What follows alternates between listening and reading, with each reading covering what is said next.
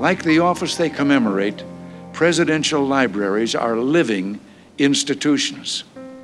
Certainly it is my hope that the Reagan Library will become a dynamic intellectual forum where scholars interpret the past and policymakers debate the future. Welcome to a Reagan Forum, hosted by the Ronald Reagan Presidential Foundation and Institute. The Center for Public Affairs offers lectures and forums presenting perspectives on important public policy issues of the day from politicians, authors, members of the media, business and military leaders, and more. In this week's Reagan Forum podcast, we go back to March 29th, 2023, for our in-person event with New York Times bestselling author Raymond Arroyo for his new family book, The Unexpected Light of Thomas Alva Edison. Just this past October, we had the honor of hosting Raymond Arroyo here at the library for a program and book signing for his newly released Christmas book, The Wise Men Who Found Christmas. Just prior to going on stage, we sat down in the green room with Raymond, and he excitedly told us about his latest project, a series of books he was planning on writing to get children and families inspired by little-known yet fascinating stories of historical figures who went from underdog to hero, and the adults who inspired them to be the best they could be. And here we are, just 5 months later, gathered to discuss the first of this series, a book on Thomas Edison. The book might only be 30 pages, but it is a riveting read. There's so much to learn about Thomas Edison in those 30 pages that you'll be glad you read it. Raymond Arroyo sat down in conversation with Reagan Foundation and Institute Chief Marketing Officer Melissa Giller. Let's listen. How are you guys? Thank you all for coming out. You made my night. What a beautiful day, Melissa. Beautiful day, just for you. Spectacular. Just for you mean you've Yes. painted all of the mountains green just for me. The sun is shining for Thank you. You're welcome. Oh, you know, before we start, I should mention the bodyguard I brought with me. Please. My bodyguard is somebody you might know. When you travel, I always think you should travel with professional bodyguards. So I brought the man in the suit himself. Some of you might know him as Jesus. Jim Caviezel is down here.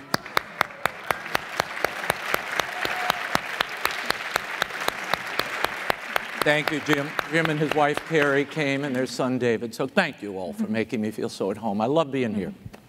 Okay, so let's get into it. Yeah, let's get into it. And I apologize if last time you were here, some of these questions were asked, but now it's me, so here we go. There we go.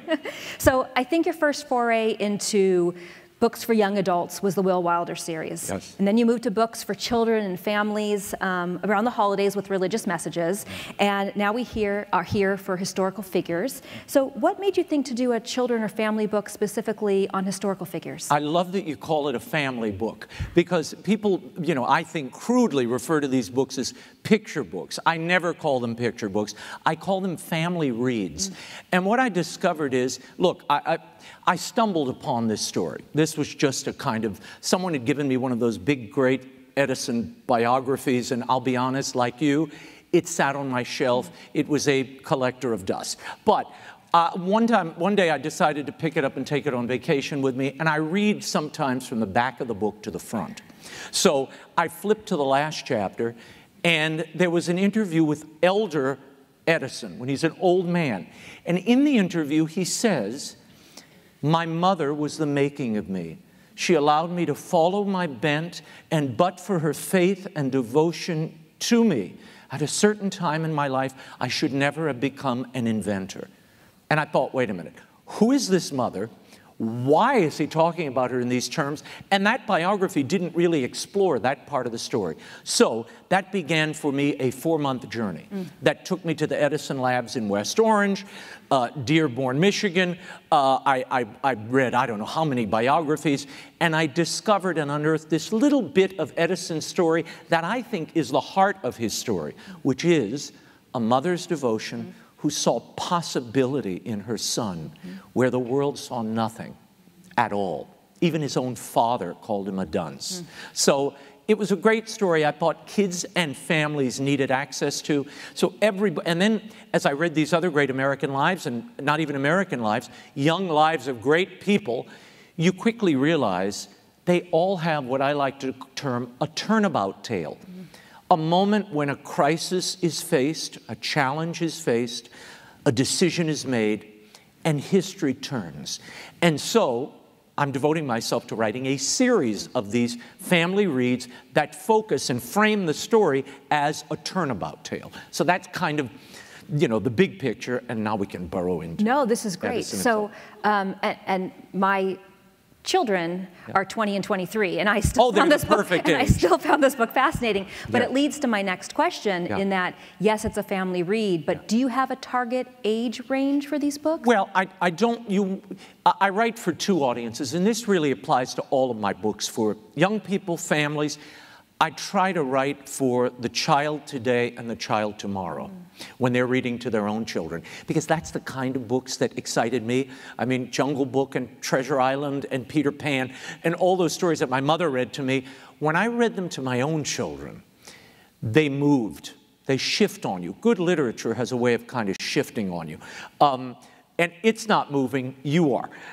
We as adults perceive things in a different way. So there are themes and characters and moments that you miss as a child that when you hit them as an adult, the lights suddenly go on. So I write, this book too is written on two levels. There is a story in the foreground for the child, and look, Edison, he was a curious kid. So I told the illustrator, I told my publisher, I really want to lean into the experiments and the curious things he did to find out how the world worked. You know, he wanted to find out how bees made honey, so he cracked open a honeycomb. He just busted them open. Well, you imagine, the bees went everywhere. I mean, this is not, you know, a calm way to approach, study of bees. He wanted to learn how fire worked. So he set a little blaze in the corner of his dad's barn, burning the whole farm down. You know, so I mean, it wasn't a kind of, but if you visit these moments for kids, they're fascinated by it. That kind of tactile experience. And in the background is really the story of a mother and her son that I think, judging from the letters and the notes and the response I've gotten on this book tour, it's touching people. They are, I think they're moved by it. And it comes at a time when our history is being challenged, as you know. I mean, you all are the keeper of Reagan's legacy here in many ways. That legacy, all historic legacies, I think are being eroded a little bit each day. It's our obligation to push back on that and find new ways to introduce people, I think, to these great lives. Because look, and they're not saints. Nobody, when I walked in, I noticed Ronald Reagan had a cowboy hat on. He did not have a halo, and that's fine. Typical for Edison. He's not a saint.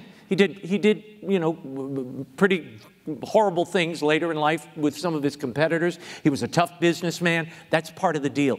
The story I'm focusing on, though, is a child who was discarded and pushed aside, like so many. And our educational system is so rigid, it doesn't always allow people who think outside the box. And Edison thought way outside the box. He was creating new boxes, and it threatened a lot of people, I think. Yeah, you know, President Reagan often said that an education isn't just in the classroom, it's in the home. And what his mother did for him just epitomizes that completely. Saved his life. So I think my last question on the family read portion is, with your Christmas or holiday books, with these books, are you finding that you're solving an untapped area of journalism? Do you think there are family reads out there that are beloved? Well, you know, I think there are a few moments, there are a few things that families can gather around together at the same time and enjoy together. So my real conceit in all of this, whether it's the Christmas books or these books or the Will Wilder books, I really want a meeting of the generations. That's what I'm trying to do, to get mothers and fathers and grandparents and uncles and aunts to sit with that child and share their own experience. What happens after they close the book is just as important as whatever I put between the pages. Because I think that interaction, you know, when I was a child, we had the Carol Burnett show, we had sitcoms, we had different things that we all gathered together. I remember spending time with my parents and my grandparents and my great-grandmother who lived with us. That knowledge, the wisdom I got from that experience are things I treasure to this day. I mean, they shaped my life the way Edison's mother shaped his. And so this book is partly a reminder to adults that you have an obligation to recognize and try to see beyond even what the external appearance presents. the possibilities of that child and to nurture those possibilities and to defend and advocate for that child, even when it means confronting a professor in the classroom who's saying, this kid is not good enough, too dumb, get out.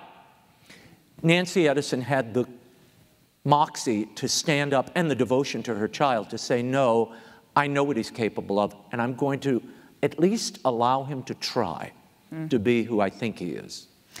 So. Now, yes. So the story, the words are fabulous, but I also have to say the illustrations are stunning. Yeah. So can you talk about Christina? Christina Gehrman, it's very interesting. You know, look, people always say, oh, it must be easy. You're cranking these out, Raymond. Well, let me stop you. Slow your roll. It takes me 4 to 6 months to do research on a book like this. This is not something I write off the top of my head, because you must know much more than you could possibly put into 19 flips. And when you're dealing with family reads, picture books, you only get 19 turns of the page. That's all you have. That's a very limited amount of time to tell a story. So to me, they're like mini movies. These are like storyboards for a movie. So as I'm writing it, I'm also writing a description of what I think I want to see in that spread. And you give the artist a kind of notion of what you'd like to see. Now, once it goes to her, in this case, Christina Gehrman, like this first spread, I love the idea that Edison was born in a windowless attic. This dark place. So the first words are, as a baby, little Al Edison slept in a dark, windowless attic, but there was light within him. And I love the idea of him, and she came up with this idea of him reaching for the little candlelight in the corner of the room. So again, she's telling you things that I now don't have to say. This was once a paragraph down here. I sliced a lot of that away because your picture begins to tell more than half of the line. So it's a dance, it's a real collaboration. And no matter who I'm working with, you send them your script, your manuscript, and then a description, and many times they will send back a sketch that improves what you originally saw, and sometimes consolidates it, and I'll cut tons of copy. So it becomes an editing exercise at the end. But you're really, like you said, I love, so many people have told me, oh, I didn't know this about Edison. I didn't know he did this as a man. I didn't know he did this as a child. I want to surprise you and keep a story narrative. And to do that and have a story arc in 19 flips is a challenge. Well, and that was going to be but she did a beautiful job. And that was literally going to be my next question. So you've sort of answered this in bits and pieces throughout the other questions, but the process of researching this book, the process of writing this book, because you're telling such an important story in 19 flips, and the research is vast. So how do you go about that research and narrowing it down? Well, that's hard. I stand back because of my training. My background was in the theater. So look, I was trained to, when you do your research, and I would do research as an actor, you delve deeply into this character, but there are only a certain amount of things that you can play. Okay? So you're really looking for clues of what can you actually put, what behavior can you put on, what can you show that reveals much more than you can possibly say. And I think the same way as I approach this material. I'm looking for tells, character tells. So I'll give you an example. When I went to the Edison lab in West Orange, which is incredible. It's a vast place. If you go on my social media, go to Raymond Arroyo on Twitter or my Facebook account, I did all these little videos in the process of doing a special for Fox and my research, and took you into the archives and into the Vatican. Sorry, forgive me, slip of the tongue, into the Edison labs. It was like the Vatican for me, I have to tell you. And in fact, I told the archivist when I went in, I'm like, this place is like holy to me. Because once you read a life and you spend so much time with that person, to walk in, and the Edison labs, he died in 1931. The family gave the entire laboratory that he built and spent 44 years in to the federal government. It is one of the most intact national parks in the system, and it's really worth visiting. It blew my mind. It's untouched. You walk in, and it's like the turn of the century. And his office has all the clutter and the stuff it had on it in 1931. There are racks with his vests and his hats, his bowler hats in the corner. It's incredible. The cot he slept on in between experiments is in the corner. Really cool. But a long wind-up to say, I went into the archive and I found, and they showed me, the sketch that Thomas Edison made of the phonograph, the very first one. It's a crude drawing with a stylus and a cylinder and a horn. But I said, my gosh, where did this come from? This idea of thinking visually and working this out. Well, it came from his childhood. When he was 5 years old, he would walk around town with little notebooks and sketch the signs he saw and the things that fascinated him. So he was always working in some ways with his eyes, with his hands, and working his way through problems. That is really the mark of not only Edison as a boy, but Edison as an inventor. So I'm looking for those little character tells. He was also, and I'll tie Christina Gehrman to this, my illustrator, I later found out, she is deaf. She can't hear at all. Thomas Edison, at 12 years old, was deaf. He lost his hearing. There are lots of news reels of him with his ear, and people are literally yelling at him, and they're right here. And when he would record people for the phonograph, record musical acts, there's a big ear horn next to his chair at the Edison Music Room, upstairs in the lab, and it's pressed right against the horn of the phonograph. That's the only way he could hear. And later in life, he would actually get a board. This is cool. I know that you didn't ask this question, please. but it's such. I love this stuff. He had a board, and the hearing was almost totally gone.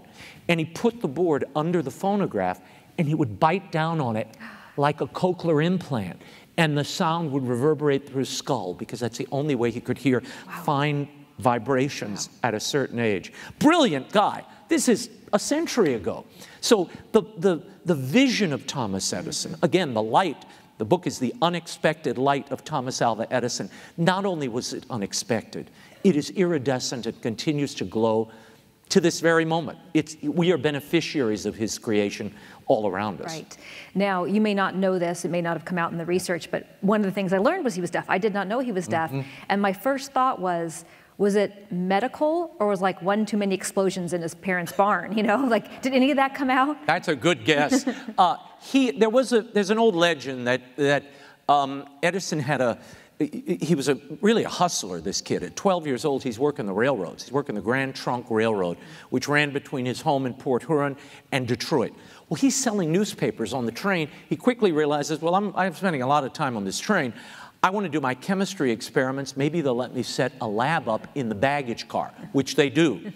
In fact, the Pullman created a little rack for him to keep his chemicals there. Well, one day the train lurched, his phosphorus fell, there was a fire in the baggage compartment. Fire is a big deal in the life of Alva Edison. He should have been a fireman, actually. But blew up the baggage compartment, and when the conductor realized what was happening, the story was he boxed Edison's ears, smacked him aside the ears, and that caused the hearing loss. That story is probably not true. It looks like it may have been some kind of fever or illness that caused the hearing loss at around 12. We don't really know. That's kind of a blind spot. We know he was deaf, and we know he started realizing it at 12, but how it got there is a little bit of a mystery. So we've talked a lot about his mother. I wrote, she gave him the patience and space he seemed to need for his growing curiosity of how the world worked. In your research, I was almost more intrigued about the mother than I was about Thomas Edison as a child. Did you learn more about her and why she was the way she was? I dug everything up I could on her, and it was very scant because many, even big biographies like, you know, God forgive us, Edmund Morris, who of course wrote the notorious Reagan biography, which I will not mention here. Edmund Morris wrote the beautiful Teddy Roosevelt 3-volume set. That gave him access to Mr. Reagan, who said, well, he should write my biography. Well, he did, except Edmund Morris inserted himself into the narrative of Reagan's biography as a fictional character. So he appears next to Reagan like, Dutch and I went out and we were lifeguards at the, what? What are you talking about? This is crazy. There would be like, if you saw pictures of me next to Edison on the Grand Trunk Railroad, or, you know, creating the light bulb. Come over here, we found the filament, Tom. I mean, this is crazy. But it was that, I will tell you though, it was I think it was Edmund Morris's biography. It was one of the three I first read. It's unsatisfying because, like he did with Reagan, by inserting himself, in this biography, he starts with Edison's death and it ends with his birth. I don't know if he thought Edison was a time traveler or what the conceit was, but that's, I remember going through it, but there's very little on Nancy Edison there, the mother. So when I show this to children, they always say, ooh, we love this. This kid's cool, but who's the ghost lady in the background? And I said, when I first went to classroom and they told me that, I said, these children are always brilliant. Their insights, there's no filter, and they tell you everything they feel, and they're really brilliant and insightful. And life hasn't taught them to be polite or nice, and I like that because I'm the same way. But they say, who's the ghost lady? Well, in some ways, Nancy Edison is the ghost lady in this story. She's there. In the mind of her son, she was preeminent. And I'll tell you the turnabout tale. Can I share this with people? This is really the heart of the story, the first turnabout in Edison's life. When he was 8 years old, he's sent to school. And the Reverend E.G. Angle has a little schoolhouse. For 3 months, they try to teach him by rote and memorization, which was standard for the time. Education, that was what an education looked like. Edison probably had ADHD. That's what many biographers think that's what he had. And if you look at the practice of his life, how he read, how he worked, he certainly shows marks of the ADHD mind. But for whatever reason, he could not focus on this study. He did not respond well. And the Reverend E.G. Angle declares one day he's addle-brained and he can't be taught. And Tom Edison breaks down in tears and runs home to his mother. And his mother, Nancy Edison, who was an educator, a teacher in Canada, now living in Port Huron, marches her son back to the Reverend E.G. Angle the next day, squares off with him and says, let me tell you something. My son has more intelligence than you'll ever have. And I'm going to take him home and I'm going to educate him myself. And she did. And that was the last formal training that Thomas Alva Edison ever received. And frankly, I don't know why in this moment of educational tumult, when people are questioning the mode of education, I don't know why Thomas Edison isn't the patron saint of homeschooling. He and Nancy Edison should certainly be the patron saint and saintess of homeschooling. I mean, you have the greatest inventor of all time who came from this mother, and here's what she did. And I'll give you parents and mentors and educators a little clue. She realized how he learned.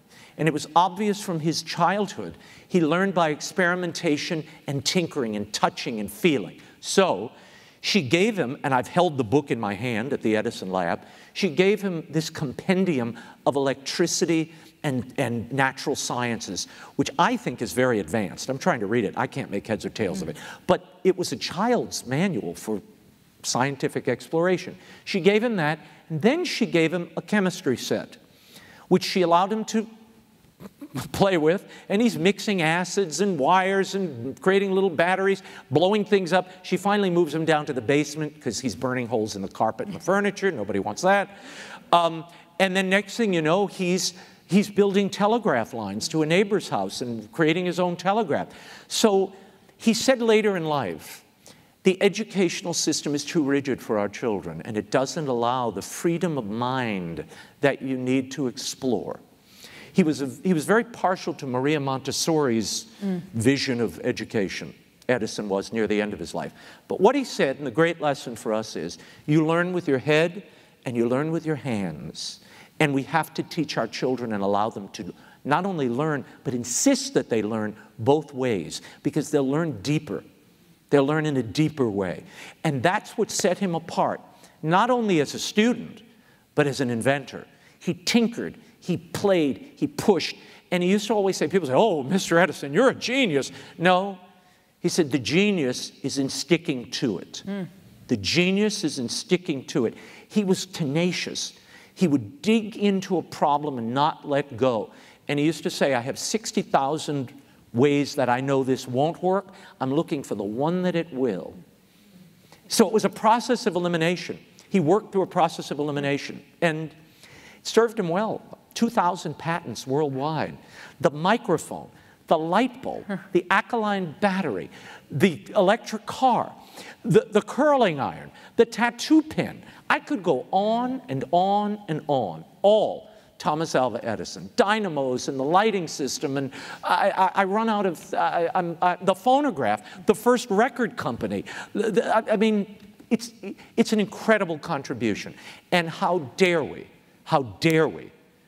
exempt or try to strafe this life from our American or global memory. Absolutely. It's too important. We have to hold on to it. We have to give this to our children. Absolutely. It's really important for them. Yes.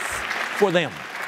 So sticking to it may Yeah. actually be the answer to this next question, Okay. but if there's one message you want children and families to walk away with from this book, what is it? The most important message for me, the one that looms largest, is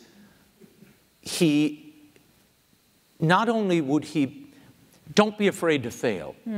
Thomas Edison used to always say, don't be afraid to fail. And he said, I built on not, he didn't dream up all that, like the light bulb. They say, oh, Thomas Edison created the light bulb. He actually perfected the light bulb. There were iterations of illuminated light. They just couldn't stay aglow. He created the filament and the vacuum seal that allowed the light to continue to glow for more than 13 hours. And then, brilliantly, he marketed it. He knew how to sell it, mass produce it, and he produced for an audience. The first creation of Thomas Alva Edison was a voting machine. He was the first Dominion and the first Simtronic, or whatever that company is. He created a voting machine. And he tried to sell it to Congress. They didn't want it. And the reason they didn't want it is because all they wanted to do was debate. They didn't want a record of the vote. They didn't want quick votes because things would have passed. They wanted to debate. So no one would buy his instrument. And that day he said, I will never create something that people don't need. So he's very practical. But he said, I built on the failures of others. When they stopped creating, Edison picked it up, worked through the problem, and found a new and better way. And he would always say that. He said, oh, this is such a great line. I'm so glad. Thank you, Lord, for reminding me of it. He said, our great weakness as a people is we give up too soon. You have to continue to try just one more time. That was Edison. And you know, being here at the Reagan Library, It can be done. Yeah, it can be done. Right. It reminds me of Ronald Reagan in so many ways. I mean, I almost get tears in my eyes when you're in a place like this, when you go to the Edison labs and you see the brilliant possibilities of America, how it opened up such goodness and endless possibilities to the world, the innovative power of the American mind and the American system that facilitated it. Edison, when he was 12 years old, learned on that railroad not just how to sell papers. He was selling papers, and he quickly realized because the Civil War is going on, by the way, remember. He met Abraham Lincoln, by the way, on that train. There's an old letter I saw that he wrote in his own hand where he's remembering meeting Lincoln on the train. He never actually spoke to him, but he saw him and tipped his little hat to him. Probably sold him a paper, who knows. But he noticed that when the Civil War broke out and a big battle was raging, he would sell more papers. So Edison, at 13 or 14 years old, says, next time I'm in Detroit, because they would stop over for 6 hours in Detroit, I'm going to go pick up some used printing press material from the Detroit Free Press, which he did. He used his pennies to buy little the newsprint type and then an old printer. He installed it in the back of the baggage compartment. He started writing a little paper called the Herald, which he would publish every day. It was like a gossip rag about what was happening along the train tracks. And he would sell that because now he doesn't have to cut anybody in. He keeps all the profits. The guy was a little entrepreneur. So, and it was the archivist at the Edison lab who pointed out to me brilliantly, and that whole, the train adventure is detailed in the book. But he pointed out that it was in that moment, as a young man, 13, 14, he's beginning to understand not only how to create something that people need, but how to market it and brand it and sell it. So he had production and he had sales. And that's how he became the Wizard of Menlo Park. And I hear people say, oh, you know, what about Tesla? He ripped Tesla off. Well, okay. Everybody take a deep breath with me. Okay. Tesla was a brilliant scientist, and Edison recognized that. He worked for Tesla. But remember, by the time Tesla came around, Edison already had laid electric grid all over the world. Tesla worked for Edison in the Paris office. Okay, so this wasn't the beginning of the career. This is the end of the career. He's an old man. And he asked him to improve the dynamo. Edison was not wild about Tesla's upgrades to his dynamo, and he refused to pay him the money. That caused this splintering in the relationship. Tesla then favored alternating current. Now I'm really getting into the weeds. Edison wanted direct current. That was the big war between George Westinghouse, who backed Tesla, and Edison. Well, Tesla and Westinghouse won. So I don't know why everybody's so upset about Tesla and Edison. But it's like, he didn't steal from Tesla. He stole from everybody. He was like a pirate. He would see where people stopped. He'd take their invention. He'd improve it. He'd mass market it. And then he'd patent it. Well, welcome to entrepreneurship and capitalism. I don't know what to tell you. Genius. Yeah, he's a genius. I mean, I'm sorry. He's the Walt Disney of invention. He really is. You think Disney came up with Donald Duck and Goofy and Cinderella and he sat there laboring into the night painting and drawing? No. He hired people who did that. He drove them. He had the big vision. And then he went out and he sold it to an audience who needed it. And he brought wonderful feelings and an improved life and happiness to a lot of people. And I think that's good. That's a good thing. There's nothing to be ashamed of there. I don't think, anyway. Maybe I'm wrong. More from our Reagan Forum with Raymond Arroyo after this message. The Ronald Reagan Presidential Foundation is the nonprofit organization created by President Reagan himself, and specifically charged by him with continuing his legacy and sharing his principles: individual liberty, economic opportunity, global democracy, and national pride. We must remain vigilant and work together to share these conservative principles with younger generations. Your role is critical to move our mission forward. Thank you for your continued support. Please visit reaganfoundation.org/give. That's reaganfoundation.org/give. Now, back to our Reagan Forum with Raymond Arroyo. You keep talking that this is a series. It is. Are you allowed to share with us who might be next? You know, I wasn't going to share with you, but now I can. Ooh, okay. Yeah, I'm like Barack Obama. Yes, we can. I'm trying to bring everybody in. We got Ronald Reagan and Edison. Now I'm bringing Obama in. The next book, this is, as I said, Turnabout Tales, and it's a moment of crisis in these young lives. The next book, and I kind of just tipped it off, Edison on the train as a boy met Abraham Lincoln. The next book in the series is The Marvelous Mischief of Tad Lincoln, who is Abraham Lincoln's youngest son. And he's an ignored part of history. People don't spend a lot of time talking about him or even thinking about poor Tad. He gets lost in the shuffle. But he's the last son of Abraham Lincoln. He is the son that Lincoln clings to during the Civil War. He is tied to a very important national tradition that I don't want to ruin by talking about now. But, and he is there at key moments, including pardoning of soldiers, the Emancipation Proclamation, and the year a national holiday is established. All of that Tad Lincoln is not only privy to, but party to. And I'm going to tell that story next. It's about the importance of a child in a parent's life. So it's kind of an inverse turnabout tale, where the child is, it's not the parent who is needed in this story so much as the child was needed for the parent. So it's kind of cool. So that's next. But look, I hope to preserve these lives because there are wonderful lessons for us. I believe every one of these stories, history, is a roadmap for living. It teaches us how to live better, and it warns us where not to go. And if you don't look at that history and at least recognize what went before, like Edison, you can't surpass what went before if you don't know what it was. And you can't learn what to avoid in the future if you don't know what was. So I'm trying to keep these vibrant, fun, important characters in the public eye and hopefully in a lot of young hearts. So obviously you can only write so many books in a given year. Yeah. Will you be continuing your other series of sort of religious and holiday messages, or are you going to focus on? There are a couple of Christmas books that I've thought about. I'm noodling with them, but nothing yet. Okay. I'm committed to this series, Great. and this is it's a heavy series because I mean it takes a lot of labor. Yes. It's not something you can kind of toss off. And I don't write books that and I write my own books, which is a hard thing because you're doing TV and you've got a family and you're running. But I like, if my name's on the cover, I like you to know that good or bad, it's mine. And I do think there's a certain worldview and a detail.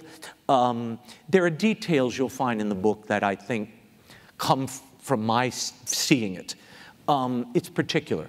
And I would worry about offshoring that to somebody else. You can do it. I know people who do that and have done it, and it's fine. It works out well. But these are delicate stories. They're very delicate stories. They're like flowers. You don't trust the orchid to just the guy who waters your lawn, And I'm raising orchids over here. Well, I'm looking forward to the next one. Thank you. If it's okay, I have a few questions unrelated to the book. Yes. I'm hoping I'm going to pronounce this right. Yes. When I was sort of preparing for this and doing some research, I came up on, is it Storyented.com? Storyented. Can you talk about that? Are you still connected with them? Yes. I founded, a few years ago when I started the Will Wilder series, I was visiting schools. And I guess it broke my heart this one day. We went to a school in a very poor neighborhood, and I got a donor to give books to the children before I went in because I knew they couldn't afford it. Sometimes schools will buy the books at a discount. But this donor gave the books, and when I walked in, there were about 100 kids, and all of them had their books, and they were doing this to their books when I walked in. And they had these little angelic faces, and they were just rubbing. And I turned to the principal. I said, "What are they doing?" And she said, "Oh, honey, they've never had a book of their own. They only check books out of the library, and we told them these are your books." And I got to tell you, I kind of had a moment in the hallway and said, "I got to wait here a second. This is awful." And I thought, first of all, I never want to walk into a room like that again. I think every child should have books. Books are a way to the past and the future, and they're a lifeline for many, many kids, particularly in tough communities and in tough circumstances. So what Storyented does is not only donate books to kids who can read, because what you find is you give them a book, but they won't read the book. They don't want to read the book. So what we try to do is not only do you give a book away, but you bring that author, sometimes really big, well-established authors, into those classrooms, into those schools who otherwise might not see these people. And you excite the kids about that particular book. So they not only get it, they read it, and the author introduces them into the world. Because I think an author is the best advocate for his work or her work always. So Storyented, that's the name of the literary initiative, Storyented.com, you can read more there, but the idea is that stories orient us in the world. And they teach us our place in the world and how we fit in or how we can fit in through other lives. So I'm trying to help everybody get Storyented. What a wonderful program. Yeah, absolutely. I should bring it to the Reagan Library. You should bring it to the Reagan Library. So again, doing some research, looking up some things, and I was on the website, The Catholic Thing. And I saw a story that I giggled at because it said you were part of a papal posse. And I was like, Papal Posse. I was like, what is that, and how do you become a member? Oh my goodness. You want to join the Papal Posse, Well, Melissa? you know, I am Jewish, but you know. That's okay. The first guy was Jewish too. He was. You're in good company. Who do you think we get down on our knees before? I always say, a good Jewish mother, a Jewish son, and all the friends were Jewish. You're already in the club, Melissa. Many years ago, when Pope Francis was elected, I had brought together a group of Vatican experts, church experts, Father Jerry Murray, who those of you who watch my show will know who Father Gerald Murray is, and Robert Royal, who's kind of a church historian. And the pair of us, or the three of us, came together, and I called us, what was it originally? The conclave crew. Ooh, because they were electing a pope and it was a conclave. Well, after the new pope was elected, I had to come up with something, so I called us the Papal Posse. And the name stuck. And now it's become kind of a viral hit. And everybody wants to find out what the Papal Posse is I loved saying. it. So that's it. Well, thank you. So my last question before we open it to the audience. Oh, good. Is a little bit more serious, if that's okay. So I was looking at some of your recent shows and articles on your news channel, and a lot of them focused on the threat that China is posing right now in the rest of the world. And I wondered if you could just maybe share what you think is the biggest threat they pose, or what you think now between China and America? It's a monumental threat. I mean, you know, Laura has been so good and ahead of the curve on this for so many years.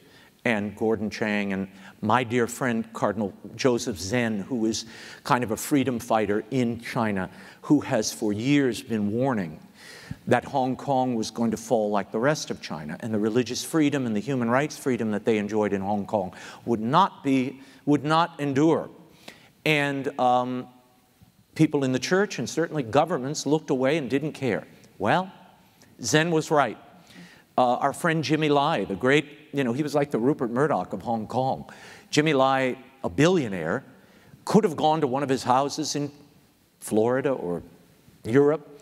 He stayed. He continued to stand with the democracy advocates and fighters in Hong Kong, a very faithful, good man. He stayed behind, and they jailed him. He's in jail right now for doing nothing but speaking out and daring to say, we need our freedom, we need our God, and you're not it, on either count. China is an existential threat in so many ways, but the Chinese are brilliant. They understand the power of communication. They dominate. They steal intellectual property. And if you read the founders, if you go back to Alexander Hamilton, read it. Hamilton understood when the Republic was founded that you have to protect the market, at least early on. Protect your market and protect your intellectual innovations and property. You protect them, and you keep that wall high, and you become an exporter, not an importer of everything. We have become now an importer nation, largely. We offshore everything. Our children know how to play TikTok challenges and don't know how to lay pipe or build a house. That's a problem.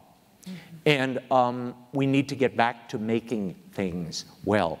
That's the other hidden message here. I want kids to get inspired and excited about creating new things, things that we need, things that we need for our future. Ultimately, China will crumble because it is built like the Soviet Union was and is, on sand. It is a hostile regime. There is no way that will endure. It is an aging population, but they have stolen brilliantly so much of our technology and pirated it. And sadly, we put up no resistance as a country. We kowtow to them now in a way that is humiliating. And now China is the prime mover of world events. They've taken over in the Middle East now. They brought, whoever thought, Saudi Arabia and Iran, these ancient foes, would be brought together. Only a weak foreign policy and a weak diplomacy and a weak stance in the world could do that. I mean, and now Russia and China together. This is madness. Yeah. So yes, it's a huge existential threat. It's a global threat. And we have to figure out a way forward. And I think when you have a strong America, these people are back on their heels. When you have a weak America, the monsters come out to play. And that's where we are, sadly. Pray for China. Pray for those people there. And that they can rise up. Thank you. Great answer. So we're going to do audience Q&A now. We just ask that you raise your hands. We have microphones. We want to make sure that we capture your question for the cameras in the back. So if anyone has a question, raise your hand and we'll bring a microphone to you. Ishkret, there's one right there. Microphones. Oops. Hello there.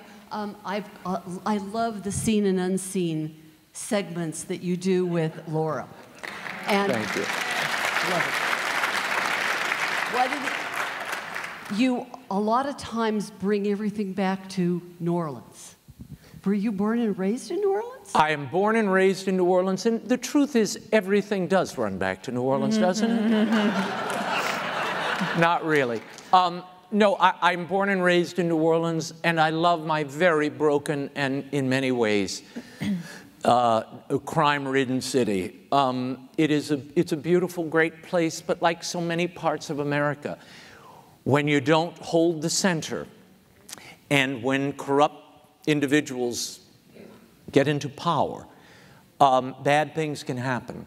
And New Orleans is a great warning, I think, to the rest of the country that the food can be the best in the world, the party can be the best in the world, the people are the most warm, fun, exciting, jubilant, joyous, communal people. But for all of that, you can still lose a city if you're not very careful. And bad policies and decades of corruption, maybe centuries of corruption, we're 300 years old, you can destroy something that was so precious.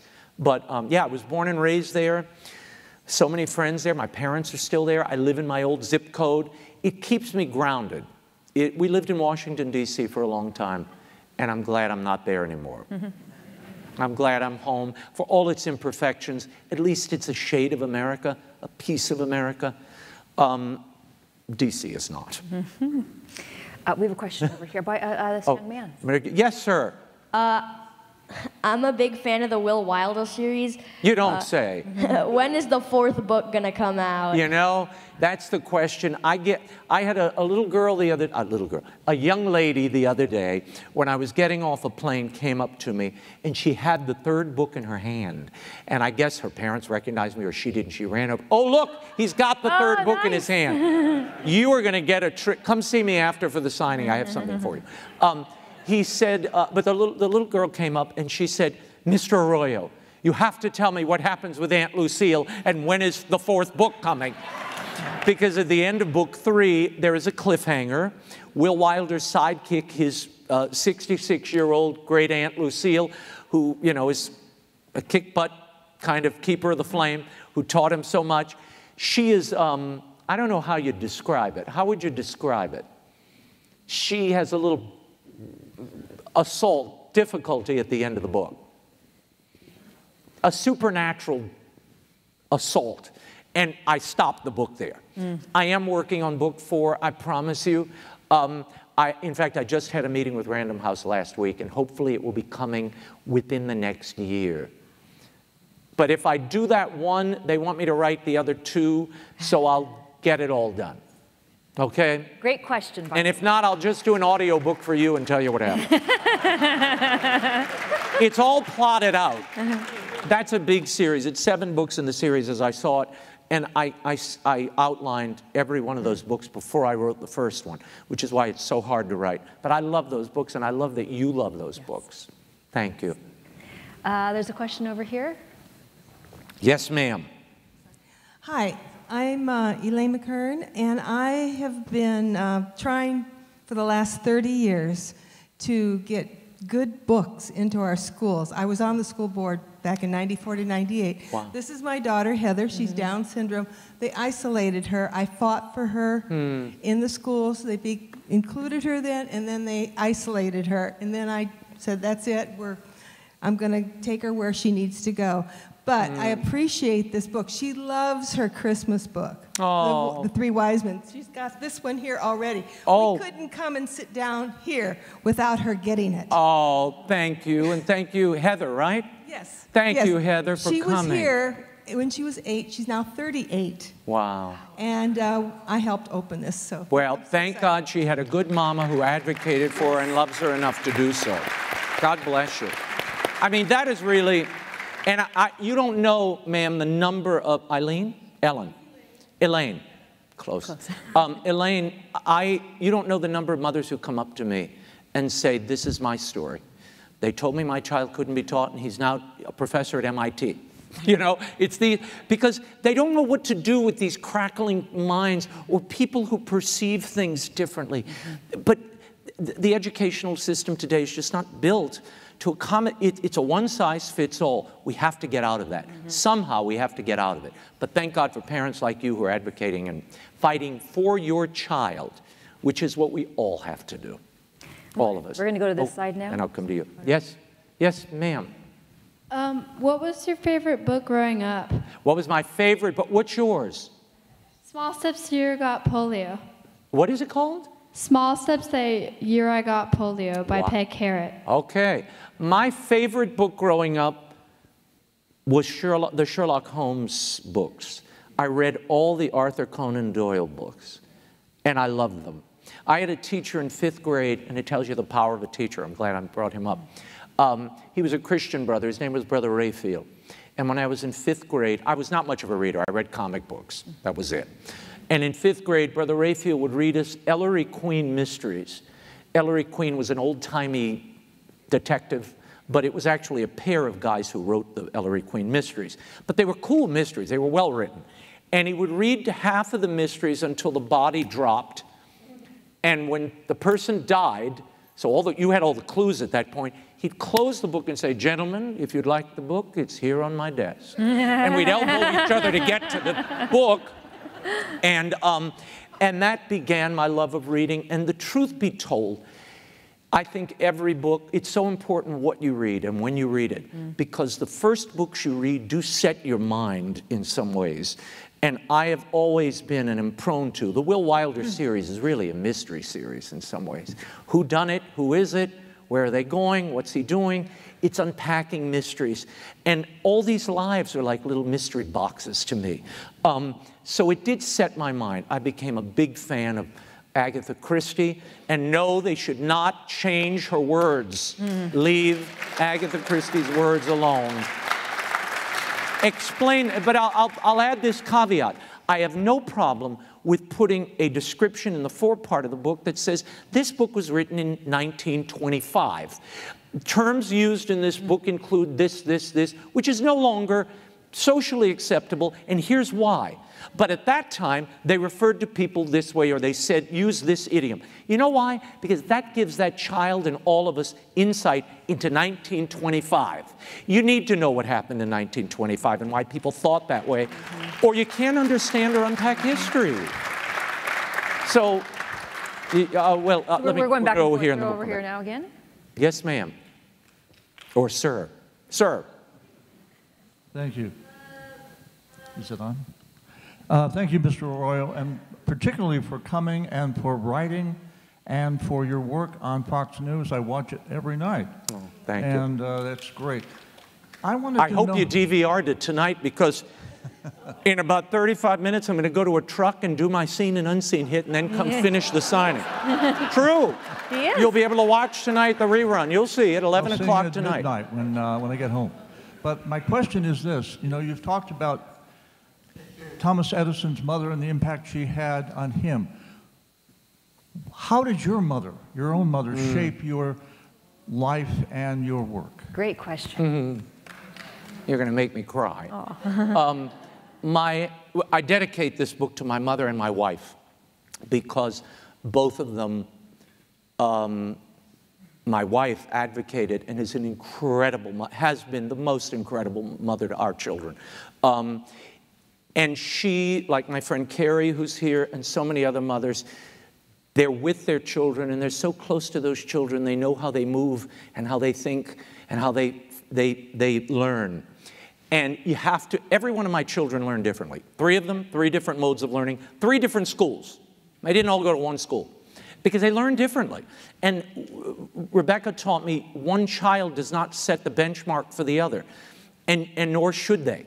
They're their own people. And our job is to allow those people to flourish and create whole people, intact people, and good citizens. That's what we're here to do. She did that beautifully. My wife, and she still does. We have a 17-year-old still in the house.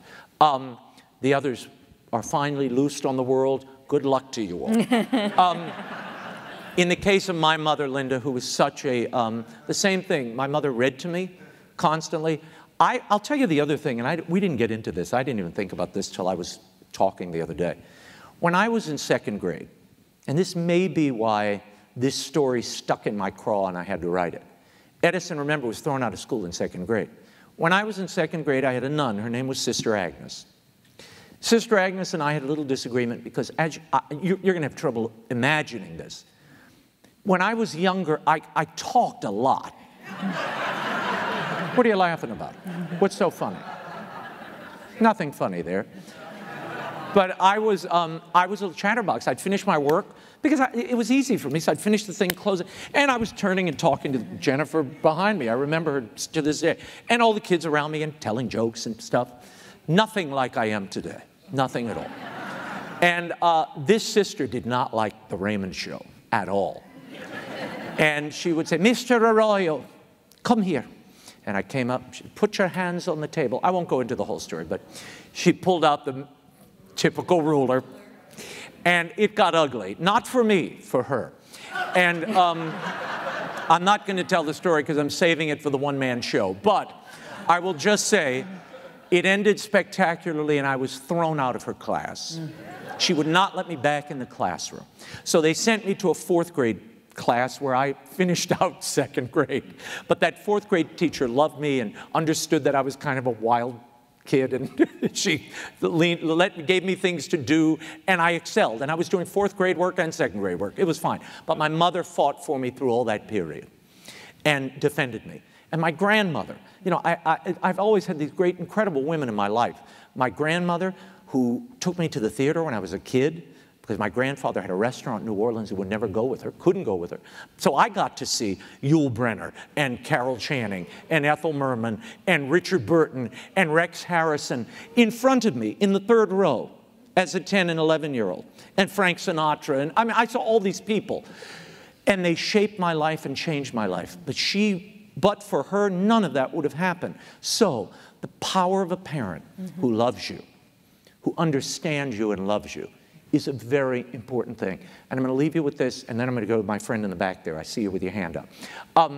When I was in Angola prison a few weeks ago with some friends who were working on a project, I wasn't sent there. I went to do a project.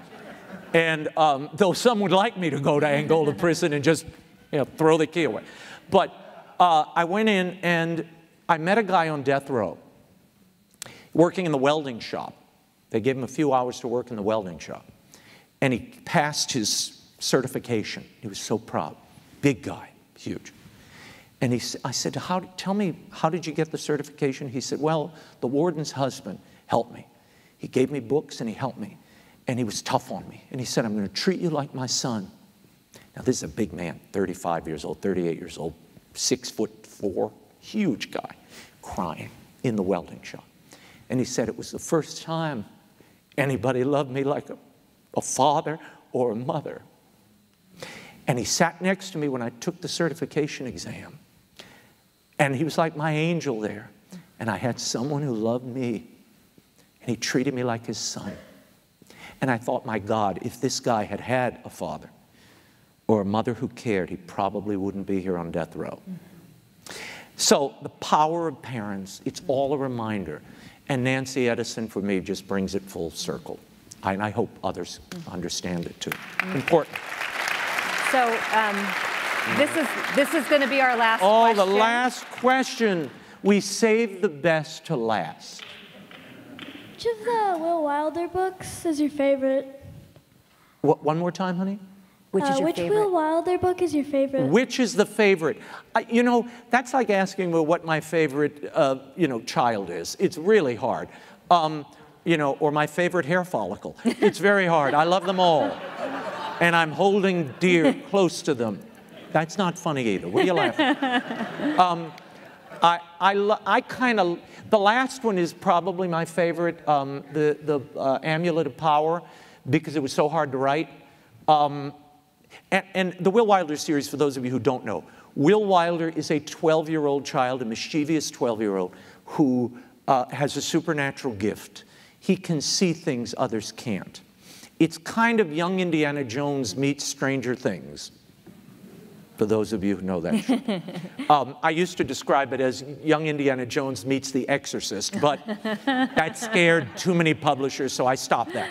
But he does encounter very formidable demons.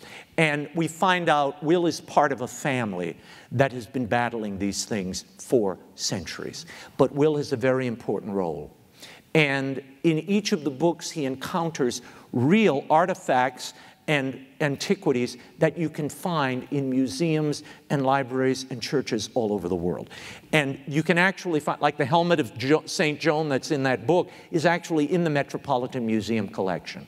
So you can go see it. And I've had people there say, did you write this book about the thing? Because all these kids come and they want to see the helmet. I said, well, good. I hope you show it to them. Whether it was her helmet or not, that's another matter. But it's there. You can see it. You can touch it.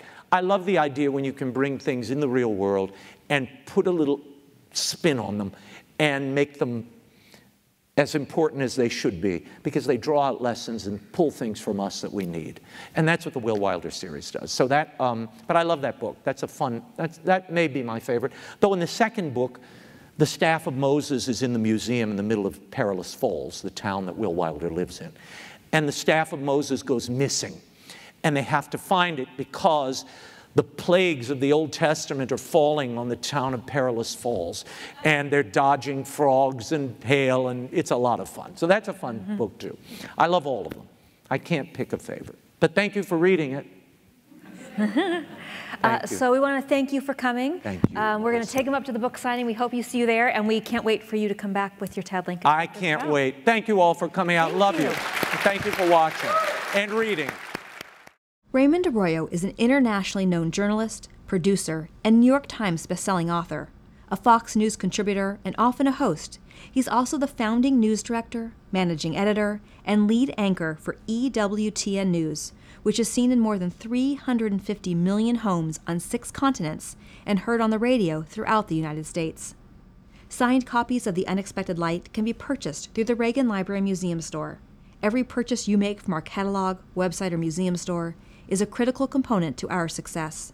In short, your purchase supports our efforts to extend the legacy of President Ronald Reagan.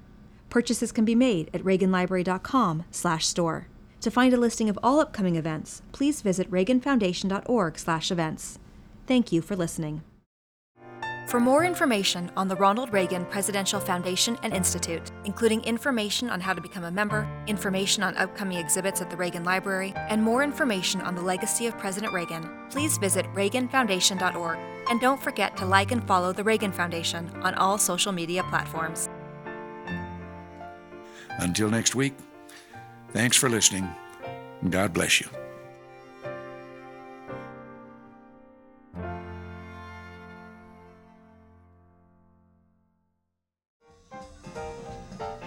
Don't forget to subscribe to a Reagan Forum podcast in your iTunes or Google Play stores, and on other podcast platforms as they become available. New episodes of A Reagan Forum come out every Thursday. Like what you hear? Check out our Words to Live By podcast, featuring radio addresses and speeches Ronald Reagan delivered from the 1960s through the 1980s. New episodes drop every Tuesday. And don't forget to follow @RonaldReagan on Facebook, @RonaldReagan on Twitter, and Reagan Foundation on YouTube. Also, search for us on SoundCloud and Stitcher.